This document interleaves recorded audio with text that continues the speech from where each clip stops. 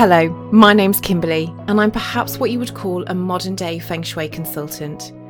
I can help you turn your home into the most supportive, calm, and peaceful space you can imagine. I'm here to guide and show you how to work with your home to unlock its power and magic. And in that, I'm committed to sharing the secret of this magical practice in a way that everyone can use.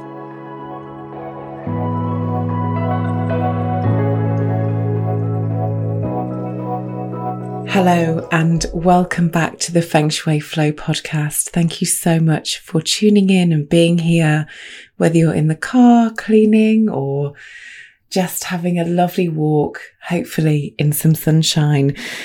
It's been a busy few weeks. There is lots obviously going on behind the scenes with moving to Australia and everything that comes with that. All of the admin, all of the fun stuff, all of the seeing people for the last time. It's definitely an emotional roller coaster for sure.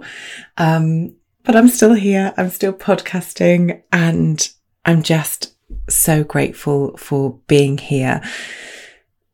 So today's topic has come about because it's probably the conversation that I have with people the most. Decluttering. I know I've got to do it, but I don't have time. My house is an absolute state. I've got this one room where everything is, and there's no point me having a Feng Shui analysis because the house is a tip and it won't work. I literally just, so much noise around decluttering. So I want to just sort of talk you through the process really, because I think for some people, decluttering is just a really practical process. It's quite easy to do.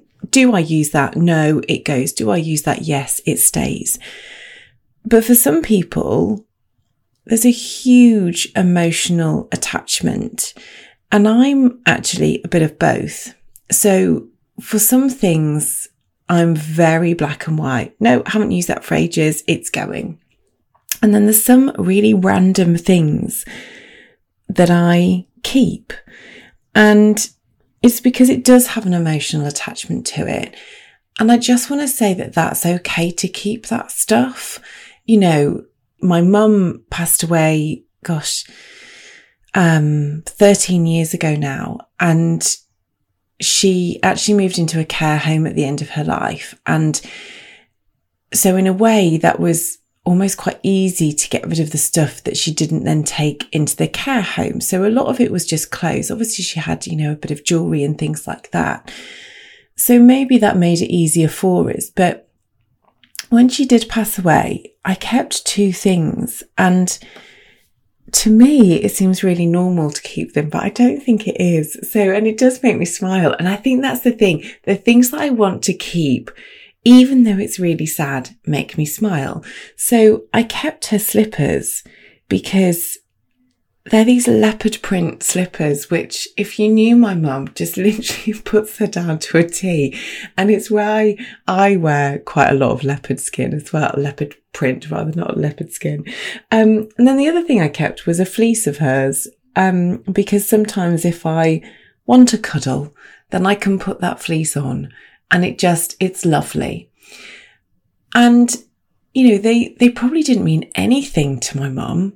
A slippers and a fleece. And actually just saying it out loud now, it sounds mental that they're the things I decided to keep of all of her stuff. Sorry, Mum. But that's what resonated with me. But the point is that it's okay to keep stuff that you are emotionally tied to, but only if it makes you happy.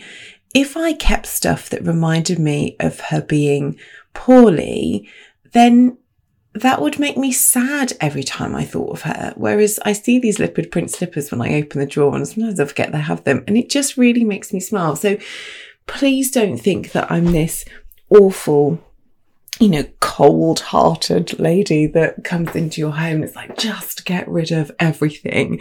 I'm really not. And it's about almost having a negotiation with yourself. And I know that kids stuff is often something that we want to keep hold of. And maybe it was slightly easier for me because I made the decision right from the beginning that I just wasn't going to keep any stuff, which does sound, God, like bad mum, literally bad mum. But I just, the thought of having these like junk models around the house, it just like, I found it quite, invasive of my space because they're massive and made of like milk bottles and toilet rolls and all the stuff that I wouldn't normally have hanging around. So for me, it was really easy to get rid of them. And her paintings, I had one that I quite liked. It sounds so harsh. There's one painting my daughter liked. And I had it made into a little canvas, which was quite sweet. And, but the rest, again, I got rid of. Now, I'm working with a lady at the minute and she has got a lot of her children's paintings around and it's lovely. You know, don't get me wrong. I'm not going to say, you know, get rid of them, but there's other ways of keeping the stuff. And you can take photos of artwork and put it into a photo book. And the photo book can then live on your bookshelf. So you still have that memory. And actually, it's easier to go through. You're more likely to go through a photo book than you are like a box of doom that you've got hanging out in your attic that Mr. Squirrel's probably had a little nibble of. So, you know, there are ways of, and this lady, I think she's got like three huge folders of it. So take photos, put it into a photo book. I was speaking to a friend the other day as well, and she had kept a lot of her kids' clothing, and also she kept the pram. And I don't think this is uncommon, actually, because, you know, we spend a lot of time with the pram, don't we? And actually, I was quite sad of getting rid of the pram because I loved how the fact that I could just shove all my shopping and underneath, like it was like this mini car that I took around, this little, just a place where I just put all of my rubbish. And, you know, her children are, I want to say like 12 and 7 maybe. And she doesn't have intention to have another child, but she'd kept the pram. And she's now got rid of it this week because it was all in a room that she closed the door on and then didn't have to think about it. And I think this is the thing, like we keep it, but we keep it out of sight and out of mind, even though it's holding on to space in your home. Like we pay a lot of money for homes. And if you've got a room that you just use as a dumping ground, that's a really expensive storage room. You know, if you think about price per square footage, how much you are paying to store that stuff in your home. And another lady, and I think I've mentioned this before, was saying, oh, the thing is with a charity shop, you know, perhaps they don't get as much money as if I sold it on Facebook or on eBay and then I give the money to charity. And that's great. But how do we actually get round to that? We all have stuff that we go, oh, we're going to put that on Vinted, or I'm going to sell that on Marketplace.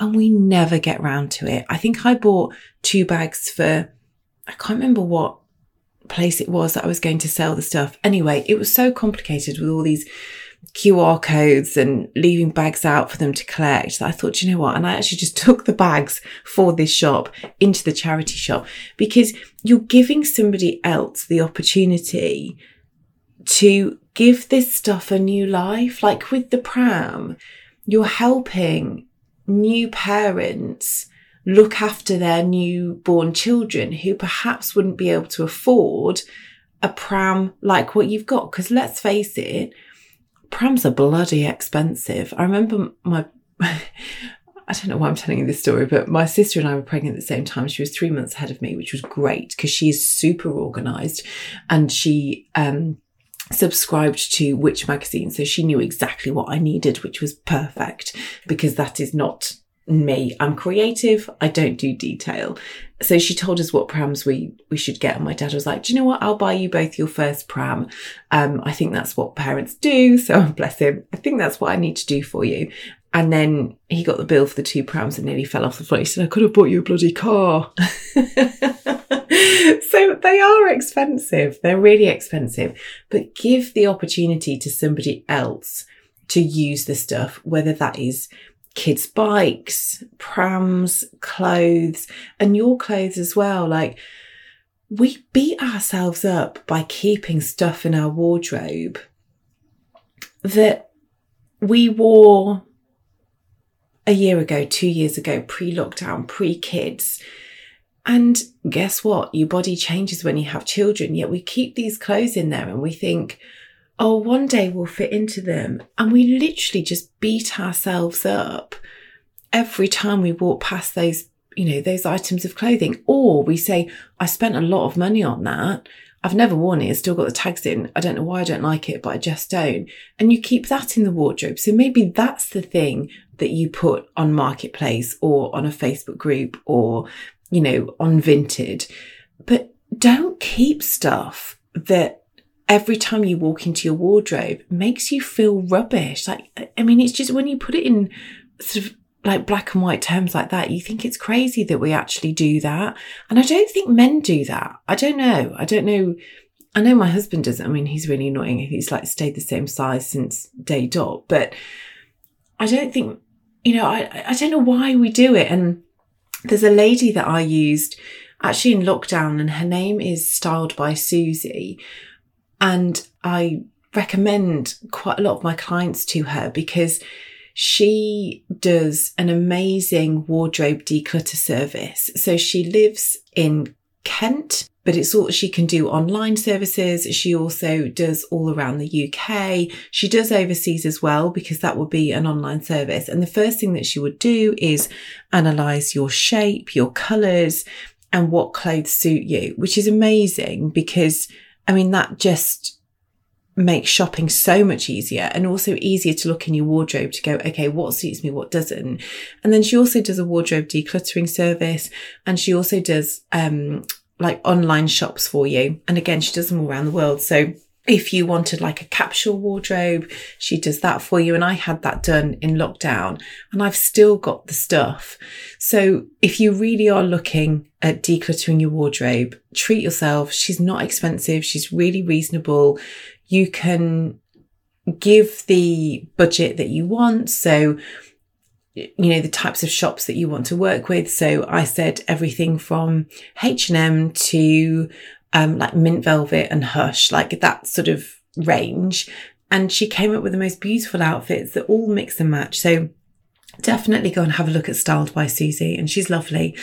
So then we can get down to the nitty gritty in the house. And the bookshelf in our house was something that just grew, and nobody really took care of it. Nobody pruned the bookshelf to move off books that we don't use anymore. And the bookshelf is this awful place for gathering dust anyway, and cobwebs behind it. But also we tend to keep stuff that might actually stop us moving forward. So from previous jobs, you might have baby books on there from, if you're not in that life stage anymore. We had books on, I don't know where we got them from, but we had about 10 books on bird watching. Why on earth? And 1,001 home remedies to get rid of stains out of your carpet. I don't even know where we got these books from. So have a really good clear out of your bookshelf. Also your kitchen cupboards. Anything that is broken or doesn't work needs to go. And you can give them to charity shops and say, this doesn't work, or you can put it on Facebook Marketplace. There's always people that love tinkering with things and making them work again, or just recycle them. Don't keep hold of them. I had one of those. I don't have an addiction to buying kitchen appliances, but I definitely went through a stage of, now I need a juicer, and now I need a blender, and now I need a spiralizer to make spiralized courgettes. And that takes up a lot of room in my cupboard, and also the fuffiest of things to clean. So, do I need all of it? No. Did I get rid of a lot of it? Yes, because it's taking up a lot of space. Shoes. I don't know if that's all I need to say about shoes, but when was the last time you really went through your shoes? And again, shoes are really expensive. I don't know what's happened in the past however many years, but shoes now are really expensive. So I understand why you want to keep hold of them. But I've also found with shoes, they go in and out of fashion really quickly. So just go and have a look in your shoe cupboard. Have a look how they are stored as well, because they're quite pointy. They're quite edgy little things. So go through your shoes. The loft is also part of your home. And it's often where we put stuff that we don't want to get rid of, or the clutter, or people often have really tidy homes and then their loft is an absolute, mayhem. So Christmas decorations, absolutely fine. Things that you are seasonal, like your clothes and stuff like that. But from previous lives, like, do you need the stuff that is up there? A lady messaged me the other day and she keeps hold of receipts and little ticket stubs and things like that. And again, take photos of it. Or do you have photos from that event? In which case you don't need to keep the ticket stub. I remember when I first met my husband and I kept all my tickets and things like that. And I was like, do you know what? I don't need these. I've got memories of being in New York or, being wherever we are. I don't need my boarding pass from 1993 to tell me where I went on holiday. But we do it. I don't know why we do it. The garage as well is another place just to go through and really clean it out, because you will feel the energy. When you declutter, you will feel the difference in the energy, and it can be really overwhelming. And I really understand that. So I don't expect you to be able to do your house in one swoop. Do it room by room. And also, to give you that extra little bit of push, go back to the podcast that's the 9 areas of your home. Because if there's an area of your life that you're struggling with or you believe could be better, so for example, wealth, prosperity and abundance in your southeast corner, if you are struggling or think you could do better in that area, go and have a look where that is in your home and just declutter. It's amazing what you can find in these areas. Or if it's your relationship area, that's your southwest area of your home. So again, just have a look or see what is in that area. I think, children's toys and children's, belongings, again, that's really hard. I'm working with a lady, her daughter had so many toys. And she said, you know what, she doesn't actually play with them. And I think sometimes if you give them too much choice, and I definitely had this with my daughter, when I had all the toys out, she just didn't really play with anything.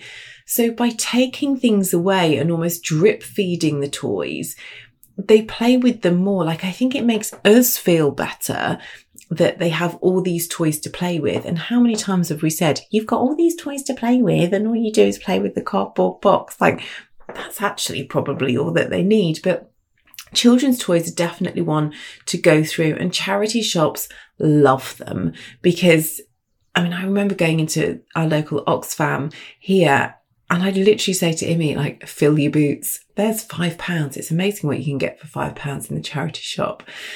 So, it's not easy, but it does help. And I had a question from somebody the other day to say, is it worth me having an analysis if I know that my house has got a lot of clutter? And the answer is yes, because first of all, my clients use me as accountability. So we do before and after photos. I can help them with things as well and give them questions to ask themselves. So if you moved home, would you take it with you? And we have this, conversation over WhatsApp. When I work with clients, it's not clinical. It's very much, this team, we're a team and we're a team to get the energy in your home moving. And the clutter will definitely hinder the energy moving, but the remedies will overpower the clutter. But it's something we will do together. The remedies will become more powerful when the clutter isn't there. So absolutely, it's something that we can do together. Somebody told me the other day, and it's really quite profound. So are you ready? She said, when we buy things, actually, we're only borrowing them for a certain amount of time. And what you're paying for is just to have them in your presence for a certain period of time, because you can't take it with you. So your house, your clothes, the toys, the computers, the phones, we're actually only borrowing it. We can't take anything with us. So if you get into the mindset that you're only borrowing things and you can pass them on and then somebody else can borrow them, it will just help you think differently about some of the things in your home. So there we go. That's decluttering. I'm not a cold-faced person that's going to come and, how on earth are you keeping all this stuff in your home? Why on earth would you keep that? I'm not. I understand that it is an emotional process. However, the benefits of decluttering far outweigh keeping a pram or children's artwork for 10 years. Ask your kids, if they're grown up, do they still want their science book from 1983? Because I'm sure I can probably guess what their answer is. So there we go. That's my task for you. Start working week by week. Send me a message if you'd like to have me as your accountability partner, and I can help you through the process. I also have a Facebook group now where we have this lovely community building. It's called the Feng Shui Flow, of course. So come over there if you'd like to be part of our community. We talk about decluttering a lot, and I can just help you through all of this. So thank you for coming along today. I hope you enjoyed it. Please share it with people who you feel might need a little bit of a nudge with decluttering. And until next week, so much love, Kimberly.